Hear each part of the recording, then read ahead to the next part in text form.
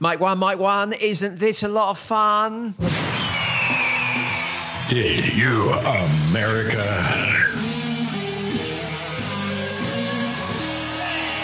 With Ian Campfield.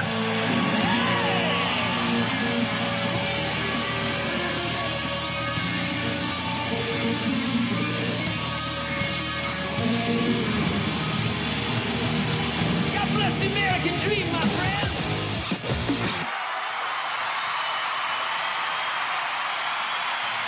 Welcome to another edition of Did You America? He's Jeremy, I'm Ian Camfield. Thank you for hanging out. If you're new, welcome. If you want to hear old stuff, because you've missed quite a few months, it all exists at didyouamerica.com. That is where Jeremy and I exist in cartoon form as well. If you search hard enough, you can probably find our nudes there too. Absolutely. Well, I've decided to remove them because I think that we need to do No wonder we're not making any money with this. social media one step at a time, and when there's OnlyFans, then we do the nudes. You can't give everyone everything all the way. You can't give them the money shot immediately. I'm not a big social media person, but when Snapchat first became a thing and all my friends were getting that, they'd be like, Jeremy, like, why don't you get this? You could take such funny pics and like girls will send you nudes. I tell all of them the same thing. My dick pics are not meant to last 5 seconds. Those things are for life. That's gold. DidYouAmerica.com, the place to go to for all of those things. We were just discussing off air, actually, how when you make yourself into cartoon form, it can actually do wonders for your popularity. We were having this conversation about the British band Blur and how much we both enjoy their song 2. And it's funny with Blur because in Shittsville, where I come from, they're one of the biggest bands ever, and most people could name you about 10 songs at the very least by Blur, and these people wouldn't necessarily be huge Blur fans. Whereas in America, Blur was successful with one song that lasted 2 minutes. I'm like, where's song 3 through 9? Well, I think they realized that was their peak. America went, all right, we're interested in Blur, but only for 2 minutes. And for a song that's got some lyrics, but we'll just remember the woo-hoo bit. Can you imagine if they had some... Because the thing was you had grunge in the States, right? So when everyone in the proper country was listening to Nirvana, Pearl Jam, Soundgarden, Alice in Chains, etc., all of which are bands that I love, England was just, oh no, we're fine with Blur and Oasis. We don't need that hard guitar stuff. We'd rather two Manchester brothers arguing with one another and one band that go woohoo for 2 minutes. That's fine for us. I saw Blur once. I'm pretty sure they played song 2 3 times. I actually saw them at the Hollywood Bowl one time. And I got to say, I mean, I don't dislike Blur. Those 10 songs that I just said most people from the UK would like, I do quite enjoy it. And I saw them Hollywood Bowl. I also saw them, went to see them do a gig at Hyde Park. Both those shows were very enjoyable. I way preferred them at Hollywood Bowl, which just goes to prove that America makes even Blur better. Yeah. That's that Brussels sprout syndrome, as we said. Take something British, Americanize it somewhat, and make it better. But our point of reference was that Damon Albarn stepped outside of Blur for a while, and his biggest success was with Gorillaz, and I think he's very proud of the stuff he did with Gorillaz. They sold millions of albums back when people still sold albums. But What's an album? I do wonder, I wonder if anyone's ever asked this to Damon Albarn in an interview to say, so how does it feel that to be successful in America, you had to become a cartoon? They just really don't like my face here. I understand that. One day I'm going to have to be a cartoon if we want to succeed. Yeah, it's good. Anyway, we weren't here to talk about Blur or cartoons. We're here to talk about, well, in a second, Charlie Sheen, because there's a Charlie Sheen Texas story coming up, boys and girls. But first, let's discuss coffee.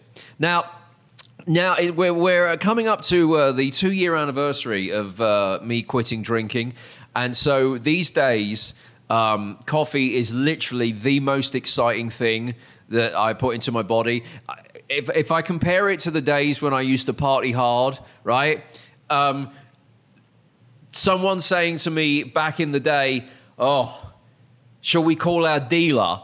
That modern day version is, do you want to get coffee? I'm like, yes, yes, that's so exciting. It really is the meth of beverages, you know? I like the fact that you, who, you know, still have a few bad habits here and there, occasionally sort of quietly try to coffee shame me as if coffee's really, really bad and I drink a lot of it. Coffee's horrendous for versus you. all of the toxins that you put in your body. Well, look, man, we're not here to compare. I've put many bad things into my body. I've had many bad vices, some may say addictions over the years. But the one the one habit I'd say that many people have that I never got into was coffee. You know, even outside of drugs and alcohol, you know, I bite my nails and stuff like that. But coffee was never a coffee drinker. On the other side of things, my brother started drinking coffee at 3 years old. Okay, well, that I can understand is excessive and irresponsible. How does a 3-year-old get coffee? Yeah, my mom went to jail for like 2 years. Like, how does a 3-year-old hot coffee? Like a 3-year-old? I don't know. Yeah, I was so young, but I always remember. Was he growing he just literally doing a line of coffee beans? I think he had like a nanny or something when both my parents were at work, and maybe he took a sip of theirs and was like, "Oh my god, I love this." So like every once in a while he'd have a sip of my mom's. She'd be like, "All right, whatever, that's kind of weird." And then by the time he was way too young to be drinking coffee in the mornings, he was like, "Yeah, I'll have a cup of coffee, please." Wow. I was a chocolate milk guy until like yesterday. Yeah. Well, you know, you're on your health kick now. So it's right. The thing that happens when you start working out with a trainer and trying to do fitness seriously, and you'll come to experience this, is that when it starts, the trainer always says, "Oh, you can still do stuff that you like. You can still have foods that you enjoy," and it kind of, but you know, cut out this or make this adjustment to your diet, and you go, "All right, my body's starting to ache. I'm starting to feel a bit fitter. I haven't made that many adjustments." And then as weeks go on, if you stick with this fitness thing, one by one, all of the things you enjoy, they all go. Because of course, if the trainer said to you, "If we start now, but in 3 months' time we're going to be here," you'd be like, "Fuck no, I ain't working out with you. I can't possibly live on a diet of chicken and water," which is basically what it becomes. But one by one, so you know the chocolate milkshakes are going, and eventually. As long as the fried chicken doesn't go anywhere, I think we're okay. No, I don't think it works like that. I remember when I was working out with a trainer, and this was exactly the path that I trod, and eventually I was trying to be so strict with the diet and putting in all the macronutrients into the MyFitnessPal app and all that kind of stuff. And I remember texting the trainer one day and saying, "Look, I'm really struggling at the moment. I can't possibly have chicken for dinner again." And his reply was, "All right, eat turkey." It'll just get a little sleepier. So here's the thing about coffee, right, is that unlike all of the things that we know are bad for us, I feel like there's never anything conclusive on coffee, because as soon as you get one story that says, "Oh, coffee's good for you," there'll be another story that says coffee's bad. So here's the example. The decision on what type of coffee to drink comes from the heart. So apparently, some days you're in the mood for a regular coffee. Some days you want the triple espresso. And that means that your choice as to how much coffee you drink is based on how your heart is feeling. So these researchers that have been looking into coffee beans and such like found that your body can tell you when your blood pressure is high or when your heart is working overtime, and that makes you crave caffeine less. So if your body is telling you it doesn't want caffeine, it's smart to listen. What are the Starbucks drinks that are like, they're just milkshakes? All of them. But you know what? It's like something. Is the Frappuccino? Yeah. So if that's all I'm going to drink for coffee, is that my heart just being like, I feel fat today? That 100%. I mean, there's so much on that Starbucks menu where it's almost, is there any coffee in this whatsoever? See, that's the closest I get to coffee. That and the cake. It's literally right. There's so much that's on the Starbucks menu is literally just spoons of sugar and some coloring dye to make it brightly Sounds colored. good to me. So you compare that story story with something that came out a few days ago. Here's the sweet spot for how many cups of coffee you should drink in a day. 5. Oh. Well, so what? Are you now like cutting back from your 12? This story makes me feel better because I'm thinking, if 5 is good for you, You're almost there. I do a minimum of 5. So on the days I have 10, I must be getting more healthy. You're double healthy. That's the way I'm doing the math. That's math for you. So the point is with coffee though, I feel like there's no consensus. Some people will say it's good, some people will say it's bad. It's bad. Again, I'm a health expert now. I know these things. just because you gave up chocolate milkshake yesterday, Look at me. I'm jacked now. you wait till you're adding chicken to your chicken because that's where the diet gets. I used to have bacon wrapped chicken. Now I have chicken wrapped chicken. Right. Double chicken. I always think that if you do look at all of the ex-drug addict rock stars that clean up, like the ones that were known to absolutely cane it, and then suddenly they stop and they become health experts and they start looking really good. What's the one thing that they all do to replace all the other vices? Coffee, coffee, coffee. Yeah, no, I mean, you're right. But that doesn't, you see drug addicts smoking cigarettes all the time. That doesn't mean it's good for them. No, but you would argue that cigarettes are better than shooting up heroin. So if you can go from here's the echelons, right? Heroin, cigarettes, coffee, right? Coffee's It's the most... still number 3. I still get disappointed if I go for any kind of health checkup now where you have to do height, weight, and answer all the questions.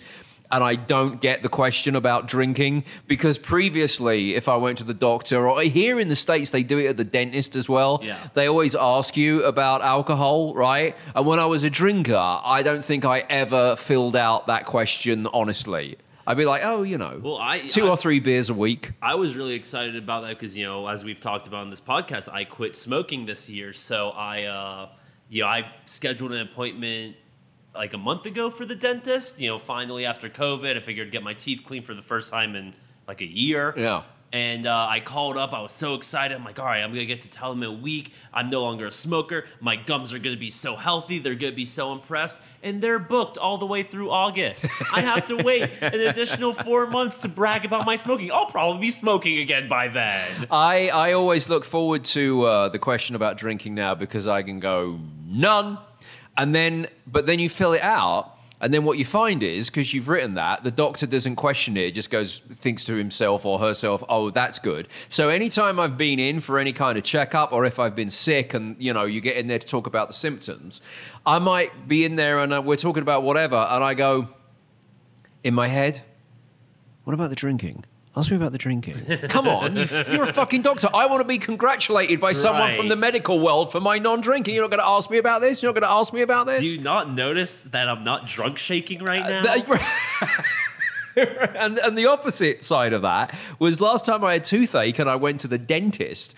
They were looking to see what was up.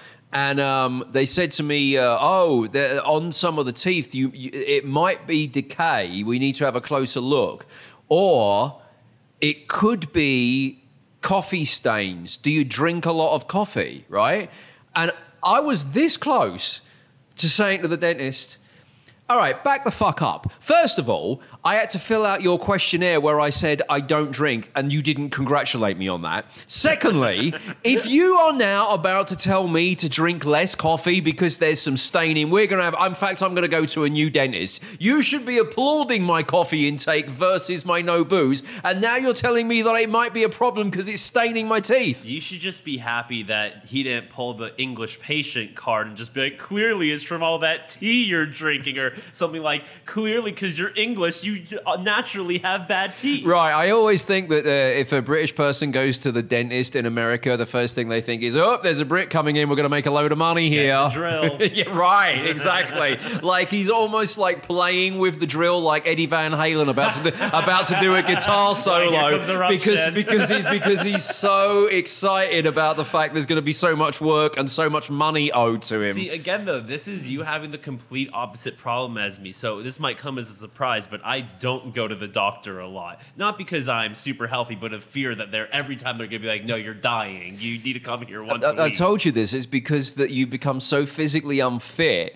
you felt so bad for so long. You're numb to the Right. badness. Well- It'll hurt. I've told you this before. That's why you were sick the other day. When you've been so unhealthy for so long and you start to get fit, it hurts more because all of the bad stuff is being purged from your body. Yeah, but I didn't see the last time I went to the doctor, I was currently in all my bad. Like I was doing everything bad. Actually, I take that back because at the time, she had asked me, how much times do you drink? And at that period in time was when I was kind of trying to stop going so hard. I was still finishing up college. It was like, oh, this is year 6 of my 7-year plan. Maybe it's time we Right. get going with this thing. So I actually wasn't drinking at the time. Maybe I would go out with friends. I was 21, 22, but maybe I would go out with friends, I don't know, once a month. So when she said, like, how often do you drink? How many times a week? I said, well, none. Like, I maybe drink once a month. And she looked at me like I was crazy. It was like, no, but you don't. I'm a doctor. You don't need to lie to me. How much do you drink? I was like, no, really, I don't drink that much. And she looked down at my gut, was like, none. You drink no beer at all during the week. I'm just gonna put 3 days. And then I was like, all right, you do you, doctor. Yeah. New York producer, he and I used to live very near one another in London and had, a good old time in the bad old days. And every so often, I haven't seen him face to face in ages, but he still drinks, but not a lot. And, I quit. So every so often, if we have like a civilized night out now, it'll end with him going, do you remember when we used to drink a bottle of Jack Daniels after a night out? Oi, that's rough. Oh, it's so good. That's like your recovery mode. Is like, oh God, we'll just ease our We way with go one bottle. go out, spend hours in the pub, go back to one of our flats in London, and literally open a bottle of Jack Daniels. I'd unscrew the top of the bottle of Jack Daniels and throw it away. I'm like, we won't be needing that again. We're clearly going to do the whole bottle by the end of the night after we've been in a bar for several hours. Let's kick it old school. Bust out one of these bottles. I got to see that Camfield. I think he might be gone for a while, possibly forever. Oh no. Charlie Sheen is suing a Flower Mound mayoral candidate. Now, I have a great deal of affection for Charlie Sheen. Someone whose sobriety won't be going away anytime soon. Absolutely not. Although this lawsuit does reflect a time at which Charlie Sheen was definitely not sober.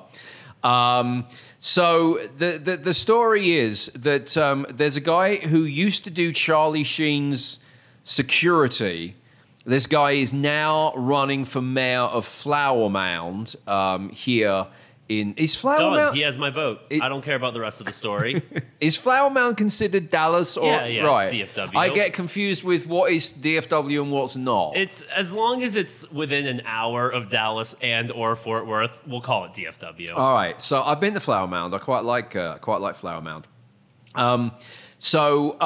Charlie Sheen is attempting to collect $129,000 in legal fees after a judge ruled in his favor because this guy that is now running for the mayor of Flower Mound and used to be Charlie Sheen's security, he sued Charlie Sheen for breach of contract. Now, he was Charlie Sheen's security back in 2013, 2014, so we're talking peak meltdown Charlie Sheen Tiger Blood Sheen. winning era.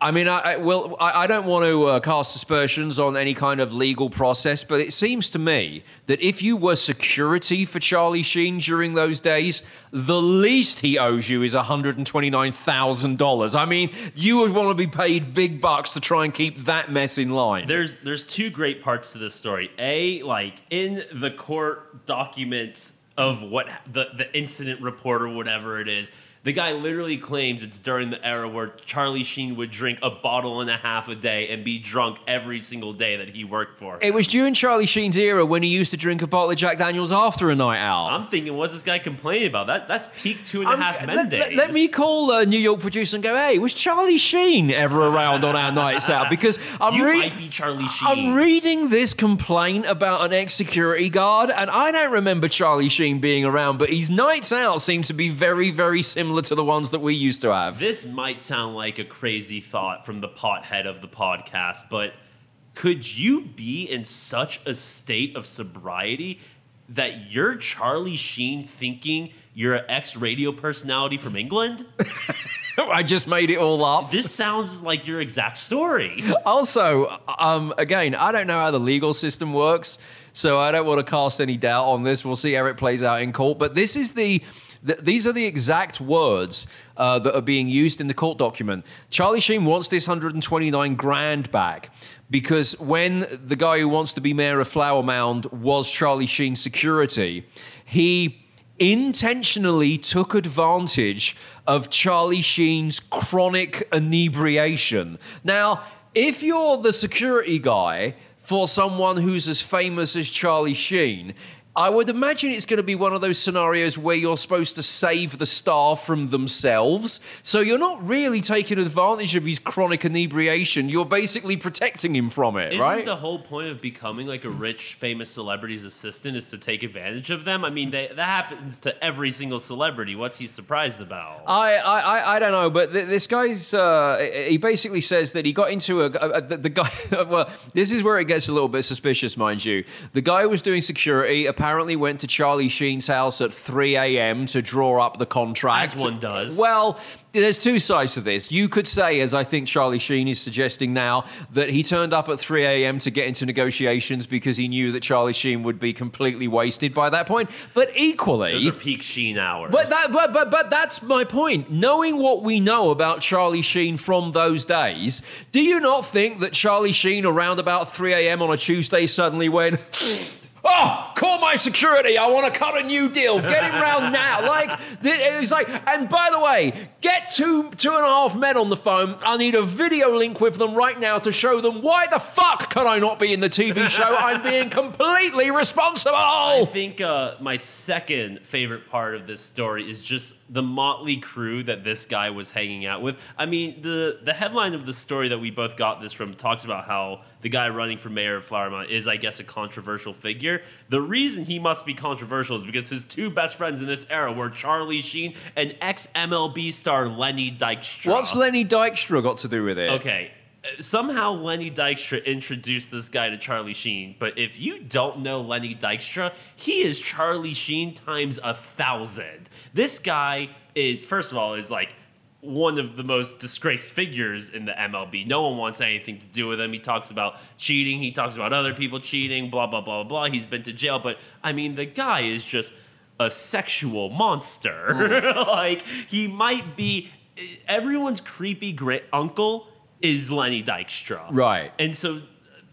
those are the two figures that this guy, mayoral candidate of Flower Mound, has backing him. He's the perfect person to suggest some security to Charlie Sheen. I mean, I'm just saying, most people, that would make them not vote for him. He has my vote. I'm moving to Flower Mound so I can vote for this guy. There's another thing about this that I find intriguing. Charlie Sheen was on Two and a Half Men for years and years, and at that point in time, for most of that time, he was the highest paid actor on TV, right? He made so much money from Two and a Half Men. It all went to drugs. Well, if someone said to me that I could get my hands on 129 grand, I would obviously jump at it. I find that Charlie Sheen, having made so much money over such a long period of time, now wanting 129 grand, that's like the equivalent of me saying to you in 5 years' time, you haven't paid me that $5 you owe me, right? I never understood when people made that argument because, like, oh, they have so much. Why do they care about what means nothing to them? If someone takes $1 from me, but does it in a way that pisses me off, you better fucking believe I'm getting that $1 back. You don't tell me that you haven't been taken advantage of in several scenarios at 3 a.m. Oh, absolutely I have. But you best believe I got those dollars back. Well, he wants these 129 grand. Hey, here's a little side note about Flower Mound. I'm just going to throw this in there. If you've been listening to the podcast long term, you'll know that a great reason why I have an affinity with Charlie Sheen is because I happen to be in Florida the week that his stand-up car crash winning show, the tour that he did after he got kicked off Two and a Half Men, was going through Tampa.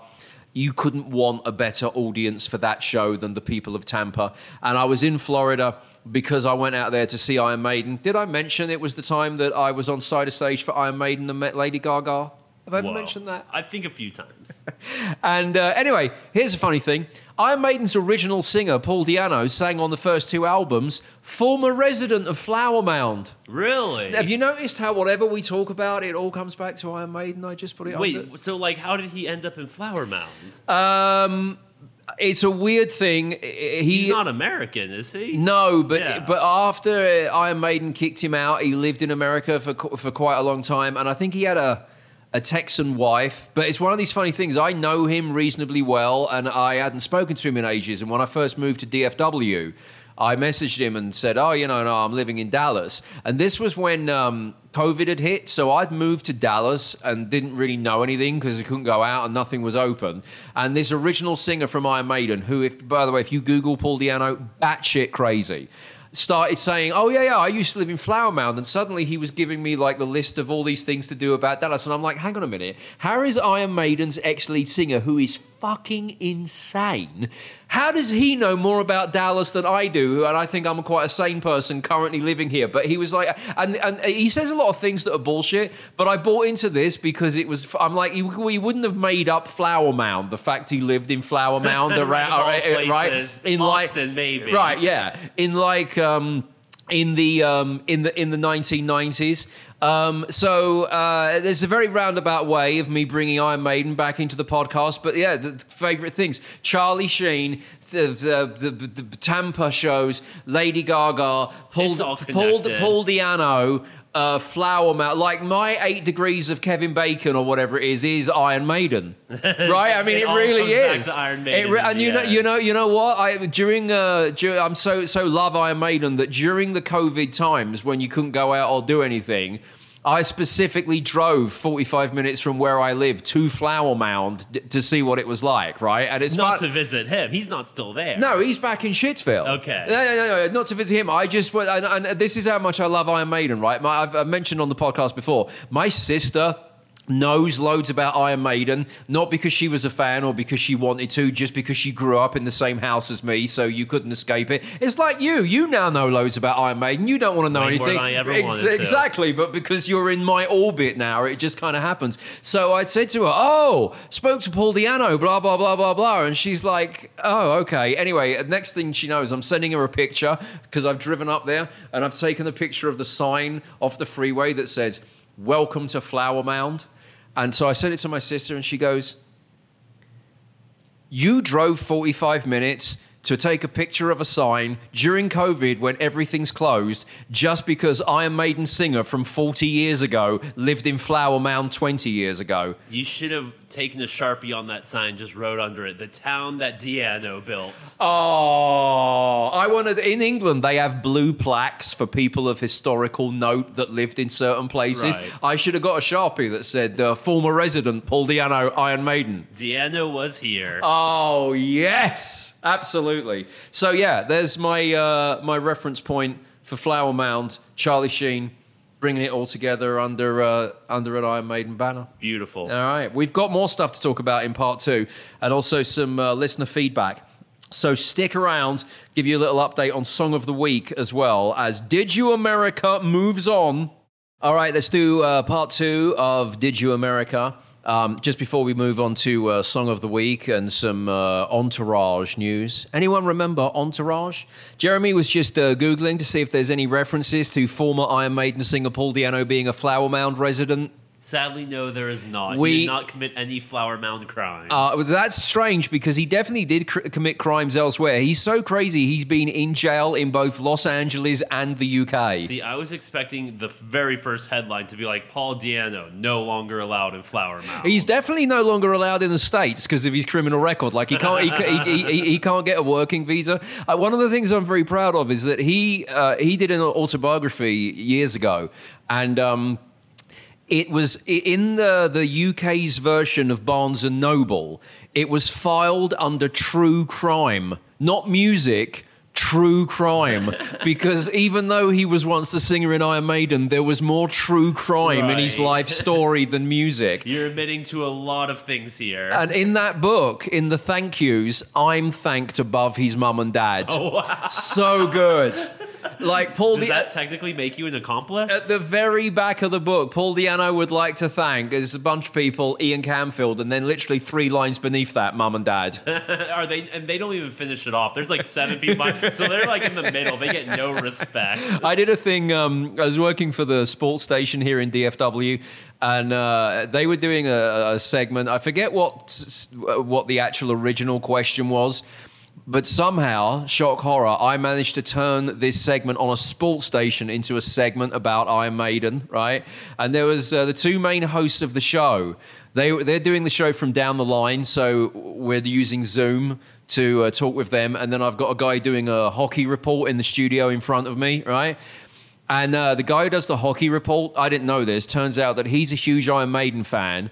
He brings up Paul Di'Anno. I didn't even bring it. But can you imagine what Someone else knows who Paul Di'Anno is? Not only that, told me that he thought Paul Di'Anno was a better singer than Bruce Dickinson in Iron Maiden, and started singing some Paul Di'Anno era Iron Maiden songs, right? That guy's just trying to be a hipster. This is like, can you imagine what a green light this was for me? So me and the guy who does hockey are like, in Iron Maiden heaven, the people who actually do the show, it's their show, have got no control over this because they're doing the show from their homes on Zoom and I'm pressing the buttons. You should see the looks on their faces. They clearly thought they were in Iron Maiden hell, right? I'm on air going on a sports station, remember? Oh my God, Paul Di'Anno, Iron Maiden this. The guy who does hockey is going, I'm running free, yeah, which is like a Paul Di'Anno era Iron Maiden song.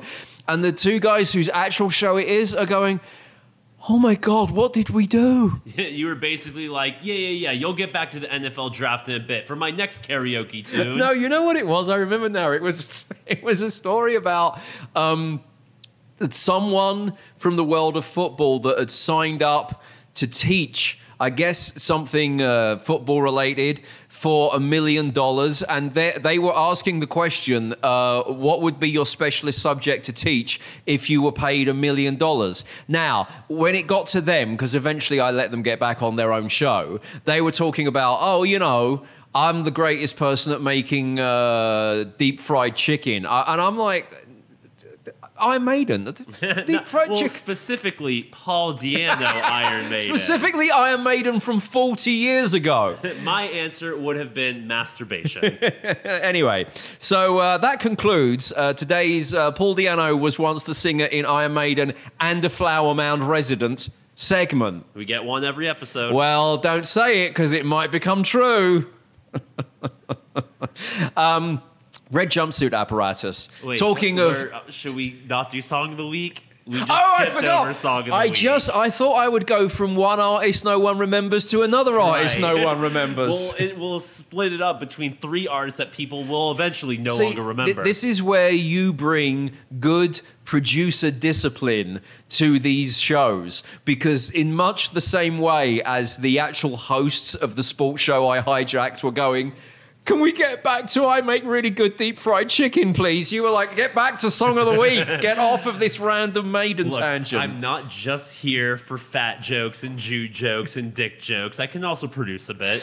We have song of the week. Yes, you can vote by going to our website, didyouamerica.com, or there is a poll on my Twitter. I'm at Ian Camfield on Twitter. 3 song choices for you to decide between. I have gone for I Need Some of That, the new song by Weezer. I went with Black Gold by Flying Lotus and Thundercat. And New York producer's choice is Smile by Wolf Alice, all right? So Smile by Wolf Alice, Black Gold by Flying Lotus and Thundercat, or I Need Some of That by Weezer. Check out Ian Camfield on Twitter if you want to vote on the poll there, or you can cast a vote if you go to our website, didyouamerica.com. Now, back to this week's segment of artists that you barely remember and haven't heard the name of in quite some time. Yes. Red Jumpsuit Apparatus. Tell us more. So they're in the news because... For the first time ever. Right, because one of their band members, the guitarist, has such excellent hearing skills. He was sent to find a guy who went missing Rescuers were looking for this person in a wooded area right next door to the home of Randy Winter, who is the Paul Di'Anno of Red Jumpsuit Apparatus. Only apparently he's still in the band and allowed to visit America or live here. Let's hope so. He said that playing and recording music for so long has forced him to hone his listening skills. So the guy from Red Jumpsuit Apparatus went outside, heard something that sounded like it could be a person, told the cops where it came from, and they found the guy. Now, what I find intriguing about this story is that generally, people who've been in rock bands for a period of time don't have the best hearing because they spend most of their lives on stage in very, very loud environments. Although, I guess for Red Jumpsuit Apparatus, when you've only got one song, your hearing doesn't get that damaged. See, I have a very weird connection to that one song. They're face down, Yes. right? That's the word. Yeah. So that's kind of like the peak teenage era for me. So like all that teenage angst music. So my group of friends, we were really into like Brand New, and then like My Chemical Romance, Coheed and Cambria, bands like that were popular at the time. Right. But then there were a few that just I could never get into for some reason, whether they were a little too whiny or a little too poppy. For some reason, Red Jumpsuit Apparatus was that band for me. But I had a friend, a very close friend, who he loved that song. Now, this story isn't about the song. This story is about this friend. Now, everyone has one of those friends that's, the weird one in the group, the one that you have countless stories about. The one that likes Red Jumpsuit Apparatus. Exactly. So,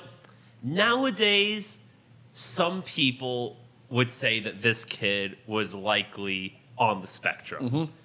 Back then, we used to say he was a fucking freak because this dude is the epitome of being a fucking freak. And I say that with nothing but love because he, as I said, for a long time was one of my best friends. But he had this thing where he would dance so intensely to that song every single time. Inevitably, he ended up naked.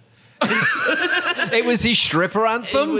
But he wouldn't do like a striptease to it. He would rock out and he would run out of the room and next time you saw him, he was butt ass naked. Are you telling me this was like the party trick if he was around and you needed some entertainment because Well, then that's the night thing. wasn't quite fun? Someone said, hey, get that Red Jumpsuit Apparatus song on. Which one? Which one? There's only one. I spent every weekend at this guy's house. Because you like to see him naked? I was in my head always. You would think one time, he did it as a joke, we were jamming out some music in his room, and he did it, haha, that's ridiculous. He did it every single time the song came on, no matter where it came on. Right. It was just his thing. He was always naked. So now, anytime I hear that song, which, back in the day I worked at a radio station that would play that song, all I could see is this guy's dick flopping around. Well, do you think he still enjoys it in 2021? I can guarantee you he still does that because though I am not as good friends with him anymore, I assure you he is still a fucking freak. Wow. This kid, I could go into hours. I could do a whole podcast dedicated to stories about him. The way our friendship ended was the final straw. He got into Smash Mouth. Yes, exactly. It was a bridge too far. We were at our friend's little sister's bat mitzvah of Right. all things. Random note. We were just walking around, hanging out, and all of a sudden he felt a sneeze coming on. Most people, when they feel a sneeze coming on, turn the other way. Maybe bury their face into their elbow. Say, excuse me. He grabbed my shirt, turned to me, and sneezed directly in my mouth. He thought that I would find this to be a funny joke. And I couldn't talk to him anymore after. I was like, oh no, I'm now too old to be hanging out with an actual lunatic. Wow. So, in so much as the same as every time you hear Face Down by Red Jumpsuit Apparatus, every time you hear someone sneeze, you have PTSD from that moment? Every time I hear the horror at a bat mitzvah, I'm looking around, looking for shrapnel. Wow. Well, listen, good on you, Mr. Red Jumpsuit Apparatus, and your excellent hearing. Let's do the Entourage story, because this is a good one before we get to some listener feedback on Did You America. So basically, what's his name? Doug Ellen, the guy who created Entourage. He sort of thinks he's been unofficially cancelled at HBO. Or it's a soft cancellation, you know? It's a silent cancel. In so much as people haven't gone out of their way to cancel him like there is so much of in cancel culture now. But he sort of thinks that HBO have decided, maybe we should not be showing reruns of Entourage, because if we do, people will say it hasn't aged well, and then we'll end up getting cancelled. So the guy who created it said that the HBO network ignores the series Entourage because of righteous PC culture. And basically that he had some great ideas for new TV shows, and HBO haven't entertained them because they want to create distance between themselves and anyone who's anything to do with Entourage. And he said that, you know, in the current climate, the Entourage show is criticized for its misogynistic depiction of women and glorifying toxic Hollywood culture. But his point is that actually it was a show about relationships, and as far as the toxic Hollywood culture that it depicted, what it was showing was exactly what Hollywood was like then. Yeah, I mean, first of all, it wasn't about friendship. It was about broship. That show taught a whole generation of bros how to be bros. And might I say, for me growing up, that show was a peak masturbation show. Sure, that may be why he thinks it would get canceled today. But as a 13, 14, and 15-year-old, when, you know, sometimes porn isn't the easiest to fall upon, but you happen to have HBO in your house, makes things a little bit easier. If you'd have been slightly older, imagine how much you'd have enjoyed Baywatch for the same reasons. I mean, but the thing is with Entourage, you know, peak porn, you said, but they actually had a lot of funny lines and a continuous script. It's a great show. Baywatch used to drop scripts for 4 minutes to play one song to show like scantily clad women in slow motion. Oh, I gotta go back and watch that. Seriously, you need to check that out. My issue with Doug Ellen's thinking is it's like, you know, he thinks he's being canceled for not having a follow-up. It kind of sounds like more he was just a one-hit wonder. That would be like if the band Wang Chung was like, we got canceled for Everybody Have Fun Tonight. No, he just never really had anything fun after that. I think it was him. I think I'm right in saying this because I don't think it was just someone else's East Coast version. I think he was involved with this. They tried to do on HBO after Entourage the East Coast version called How to Make It in America. Did you ever see that? Okay, first of all, I want to take a little tangent here. That is one of my favorite HBO shows ever. And no one watched it, and they canceled it after 2 years. But now, if you look at what that show is about, trying to, as opposed to the film industry coming up in the fashion and streetwear industry, I mean, that's one of the most popular fad industries there is in 2021. They're way ahead of the curve. Right, and I think if you, I did watch How to Make It in America because obviously the title appealed to me while I was. They smoked PCP in one of the episodes. Don't remember they were that. like, screw the weed episode. We're smoking PCP in this. I love that you think that's a good thing. No other shows do.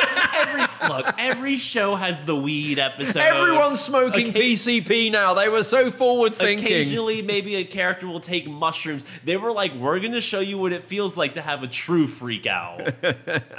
So, the guy behind Entourage goes on to say that it's all retroactive, as so many things are in 2021, because when the show finished, which has got to be, I guess, a good 10 years ago now, Entourage ended. Who was one of the publications, one of the industry publications said that it was one of the best, most intelligent shows on television. And he's basically saying that at the time everyone was fine with it. And now I think he's also suggesting that if he was doing 100% reality depiction of Hollywood, they kind of don't want to look back on themselves as going like, oh, that's exactly what we were. Here's a couple of things I would say about Entourage. I remember that even when it was on, and I really enjoyed it because I just loved that it was so Hollywood and it was all filmed in Hollywood, because at the time I was in Shitsville. So you give me a bit of theme music that was made by the guy from Jane's Addiction and the opening credits of them driving down Sunset Boulevard. I was just, oh, this is good. Also, I was sick to fucking death of working for weak fucking media bosses in the UK who never got anything done, and most of whom didn't get good ratings. And then you see someone like Ari Gold, who's all about the money. Yep. Because actually, if you review Entourage, which according to Doug Ellen you can't anymore because it's been cancelled, but if it is streaming somewhere, you'll notice that in the first few episodes, it's more about the group of guys that all live together in the house. But as it moves on, it becomes more about Ari, because people like it's all about Jeremy Piven. He created one of the greatest television characters in history. Right, I think so. But I think also now people are going to go, oh, but he was mean to people and we're not allowed to be mean anymore. And one of the things that made me like it a lot at the time was that even back then, before cancel culture was a thing, John Oliver, who's one of my favorite champagne socialists, don't agree with almost anything that he says, but he is clever and funny.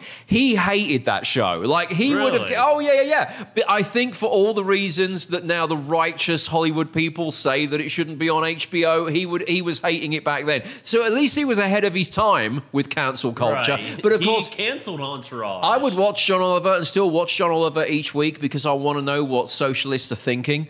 But even back then, the fact that he disliked it so much, and I disagree with almost everything that he said, that made me like it even more. I do think that I'll tell you how much of an impact it had in the UK. My agent at the time in Shitsville loved the Ari Gold character so much that my UK agent got a dog and named it Ari Gold. That's the perfect dog name. Now, years later, because I still keep in touch with this old agent of mine, I did have to send him a text message and say to him, are you concerned about the potential number of Me Too cases that are being leveled at Jeremy Piven? Because, there were a lot, and I don't think they ever amounted to anything, but there was when everyone was getting Me Too'd, he was in the mix of that, right? Who wasn't? But Jeremy Piven was in it a lot. And so I said to my old agent in the UK, I said, if this becomes like Kevin Spacey level Me Too, your dog has got a very socially unacceptable name. And me and my agent are having conversations because he's had the dog for like 5 years by this point, since a puppy. And he's going, do you know how much fucking effort it's going to be to retrain that dog if I have to rename him? Like, I've got like, he does all the dog tricks and is a great dog companion now. And suddenly he's going to be confused because I can't call him Ari Gold anymore if Jeremy Piven gets properly Me Too'd. We already had to do it once. At first, his name was Bill Cosby. Right, exactly. And but I remember when I was in New York, living there, Jeremy Piven was in a Broadway play. This was during Entourage. And it became a news story because the play got cancelled because he was sick. Because I had tickets to go. And it was one of these stories where everyone was a bit suspicious because it just seemed like he might have been partying a little too much. And I remember, so for this, I had never dealt with Jeremy Piven, but I got the closest I got to him was at the time I was having meetings with agents in New York, right? And I didn't know, but I was having a meeting on the same day that this news story about Jeremy Piven cancelling his Broadway run had happened. And I'm waiting to meet this new potential agent of mine, right, who's in the other room. And I just hear he's obviously on the phone and he's raised his voice, right? And at the time it was out of context, but I hear the words, "Are you fucking kidding me? Mercury poisoning? What the fuck?" And the reality was he obviously had something to do with Jeremy Piven. I don't know if he was his East Coast agent or he was looking after the Broadway show. Now you're probably thinking like, oh, this guy means business. Because the reason for cancelling the show was that Jeremy Piven mercury poisoning because he ate too much fish.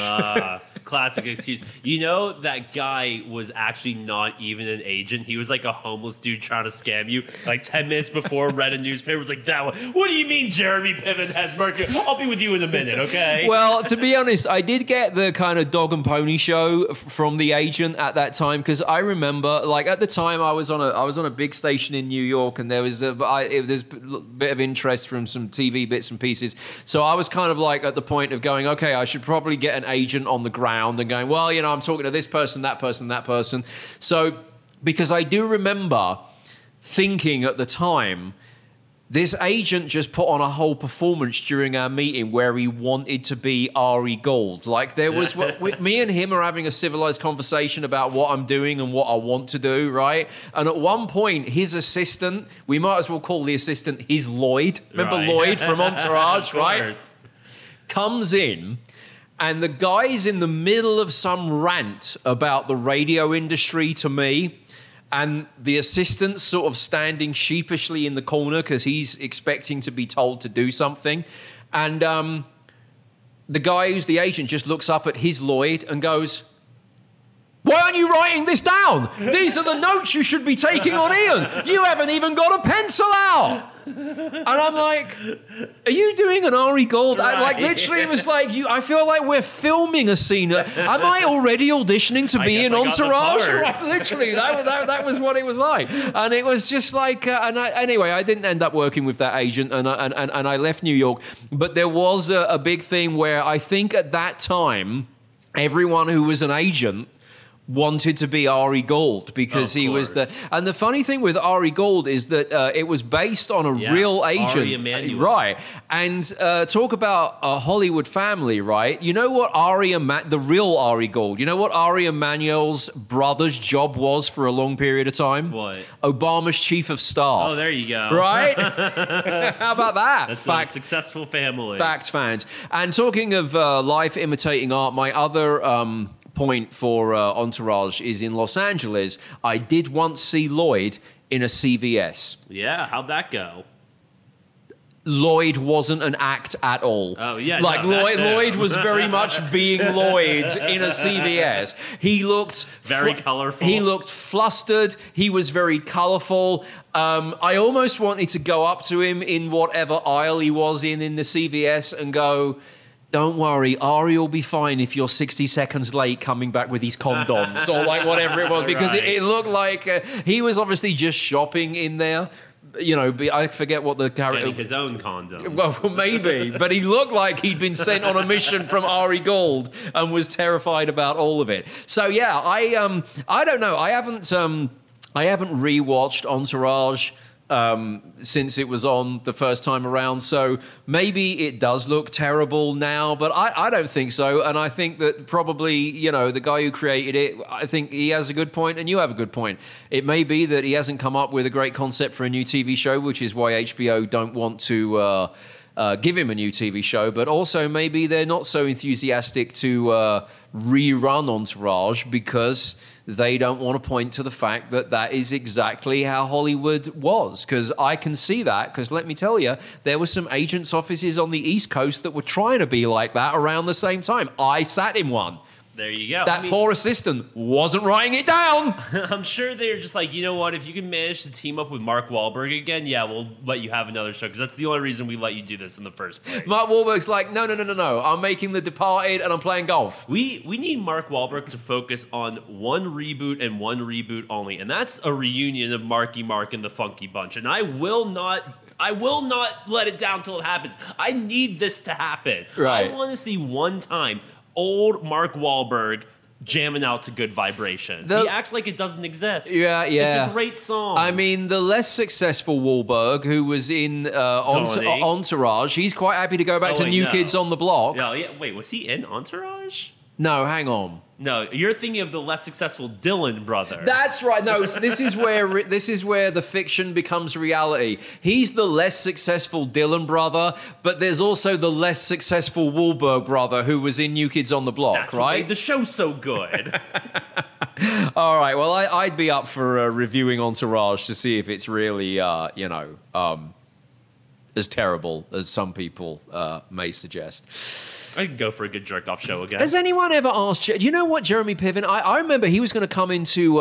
He was going to come in and do some promotion for his stand-up show, because after the time when he kind of got Me Too'd but didn't, you obviously Hollywood was like, all right, you can probably. He got Me One. Yeah, Hollywood said you've been Me One, which means you can't have many acting roles for It's the like a time yellow being. light, you yeah, know? yeah. We're going to yellow card you. Put that cock away, sir. We're not going to red card you. Right. All right.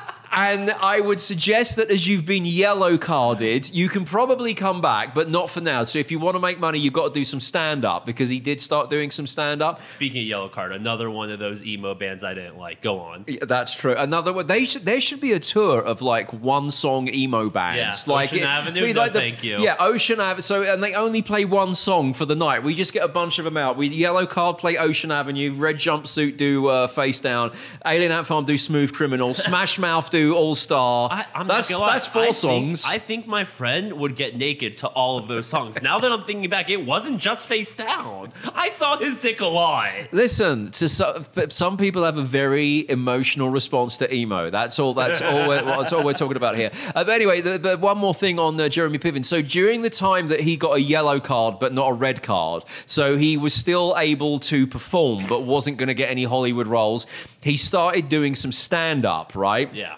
And we were going to have him on the old radio show that I used to be a part of in Phoenix, except that show was very edgy and kind of, didn't give a fuck attitude. It was a big show in the market. So the people that were doing the promotion for Jeremy Piven had said to the main host of the show, look, we'll bring him in to promote the shows that he's doing in Arizona, the stand-up shows, but you can't start asking him about the Me Too stuff.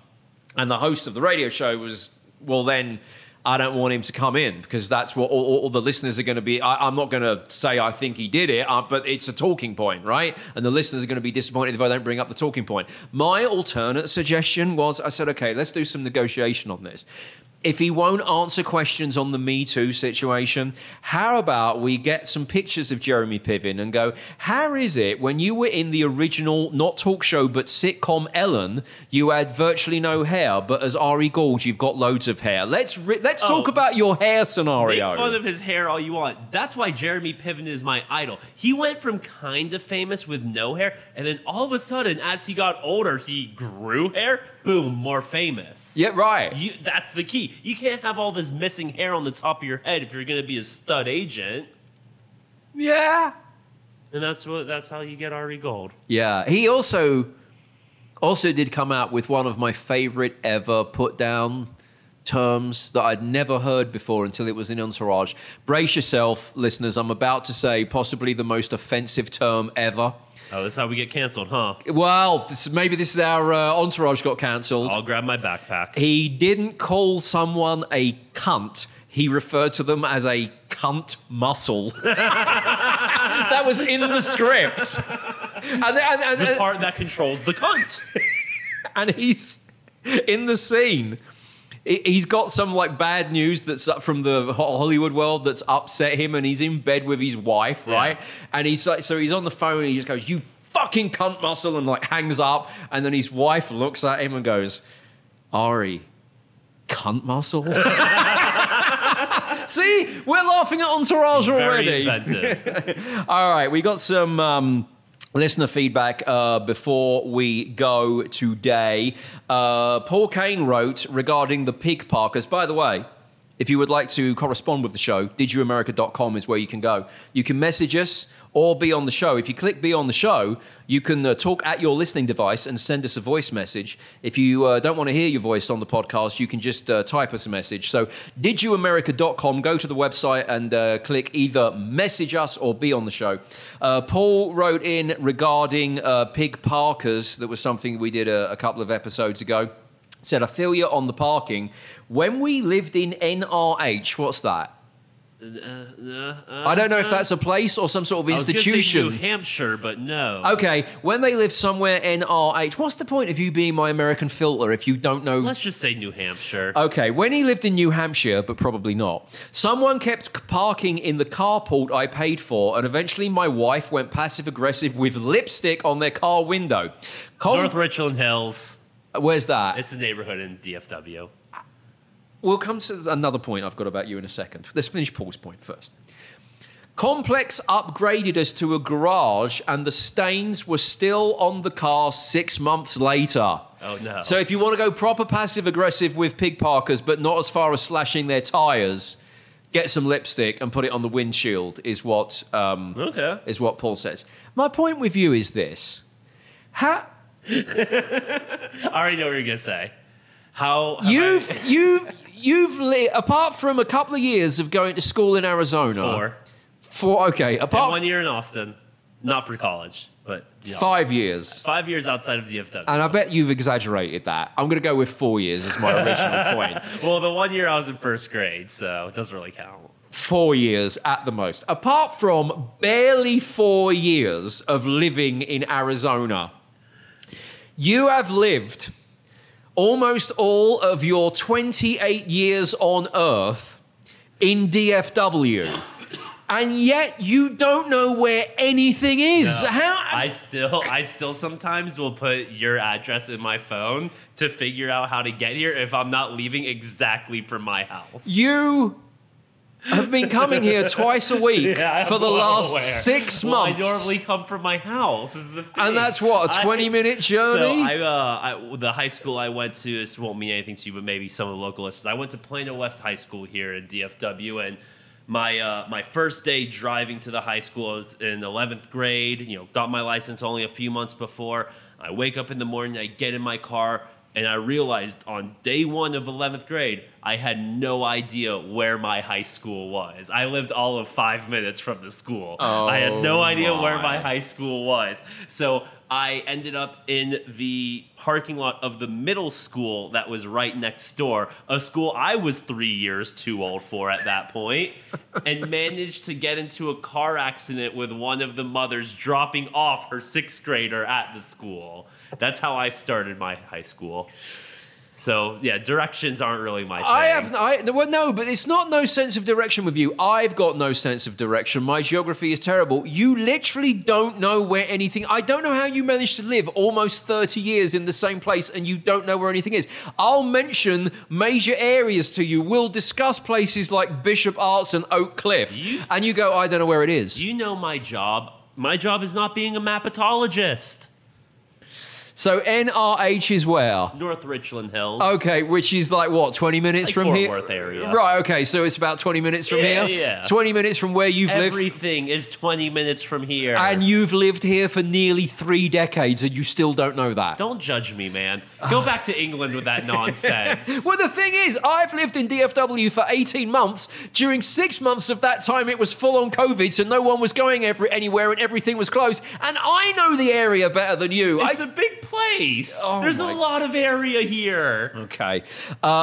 Chad corresponded regarding the previous episode where I was kind of getting behind Caitlin for California. I mean, I'm getting behind Caitlin for California based on what I think she can do. It's a little bit hard to judge right now because if you go to Caitlyn Jenner's website now, she's decided she wants to run for governor of California. Cut it out, Caitlin. Still, there are no policies, but there is merchandise that you can buy. You're riding shotgun in car with Caitlin.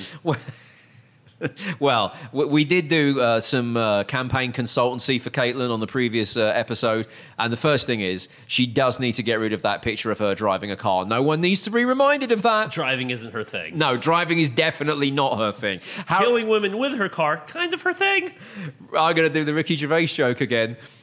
Caitlyn Jenner, what a great campaigner for trans rights. Not such a good example for women drivers. No, not at all.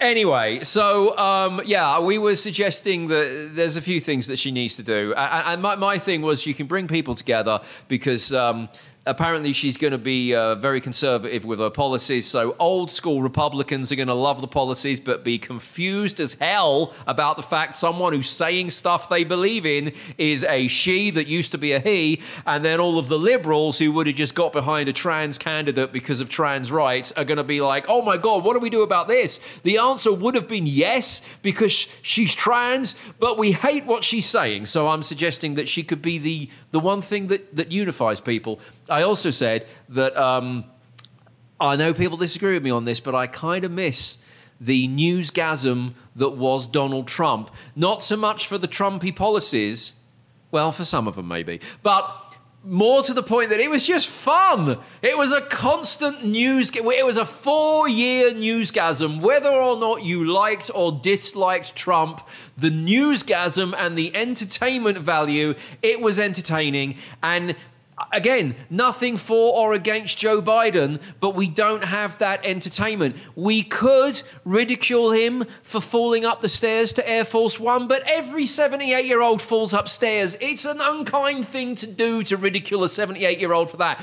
Jeremy falls upstairs. I'm 28. He's 28. And I fall upstairs all the time. Right, I'm sitting in front of a 28-year-old who falls upstairs. So you don't have the newsgasm aspect with Joe Biden. And again, nothing for or against these policies, there's just not the entertainment there. Whereas I think Caitlyn's going to have this, I don't give a shit what I say, whether or not it upsets people. I'm going to say what I believe. So I'm campaigning for her to bring back the newsgasm. And Chad's idea was, as part of the campaign, she rewrites the words to the Motorhead song Orgasmatron and turns it to Newsgasmatron. I like that idea, but I have a message for the audience. This podcast is not an Iron Maiden podcast. This podcast is not a Motorhead podcast. If anything, this podcast is a Steely Dan podcast. So you start giving us that Dan content and not anything else. All right, well, okay, Chad, you want to have a go at rewriting the words to Motorhead's Orgasmatron and Steely Dan's Dirty Work? I mean, politics is dirty work. Right, exactly. And we'll send them to Caitlyn and say... Give me a little jazz, baby. Which one do you want to go with? I'm already going to tell you that Orgasmatron by Motorhead versus Dirty Work by Steely Dan. You could suggest maybe that the Steely Dan song is more ladylike. I think based on her politics, we're going to get one song from Caitlyn, and it's going to be Macho Man by the Village People.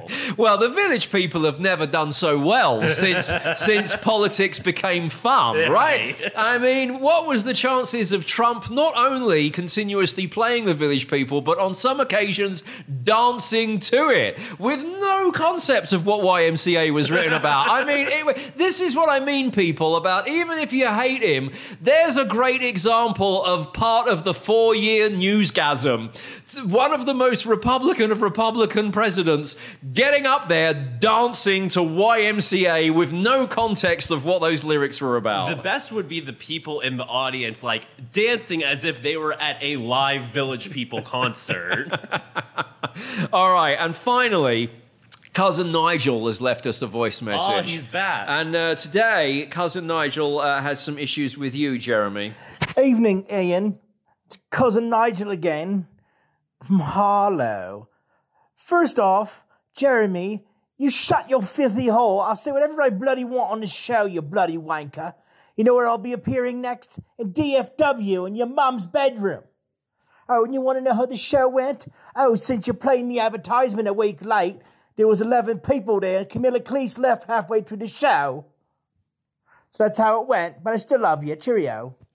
Just a bit of context on that, because it's from an old podcast that you might not have heard. So Cousin Nigel checks in from Shittsville occasionally. He's my cousin from Harlow, which is in Essex.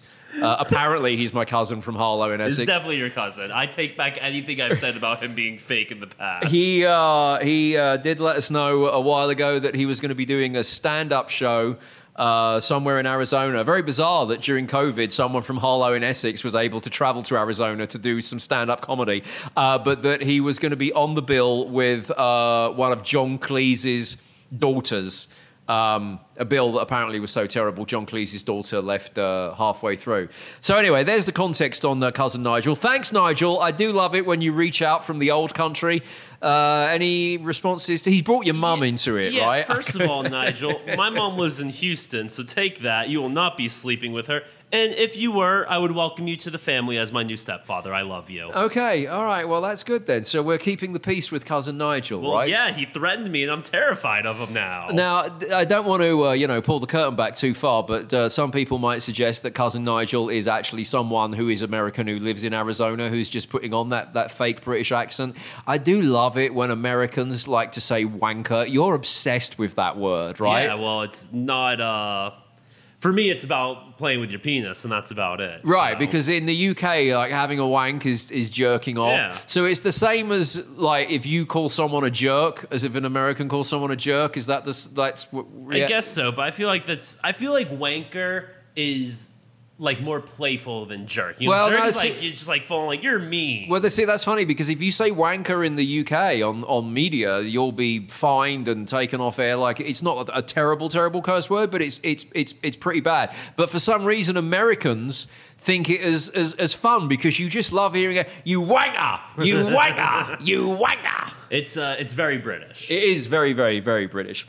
And let's stop talking about British stuff because this podcast is called Did You America? Yeah. If you would like to reach out, or you want to vote for Song of the Week, Song of the Week poll is at Ian Camfield on Twitter, or you can vote via the website, didyouamerica.com. That is also where you can go if you want to send us a message, if you want to message us via the written word, hit message us. If you want to be on the show, like cousin Nigel, you can hit be on the show and then talk at your listening device and send us a voice message. So didyouamerica.com, the place to go to get in touch. You can also check out old episodes or buy one of our Did You America t-shirts. How comfortable are they, Jeremy? Oh, so good on your nipples. Did we America today? We always do.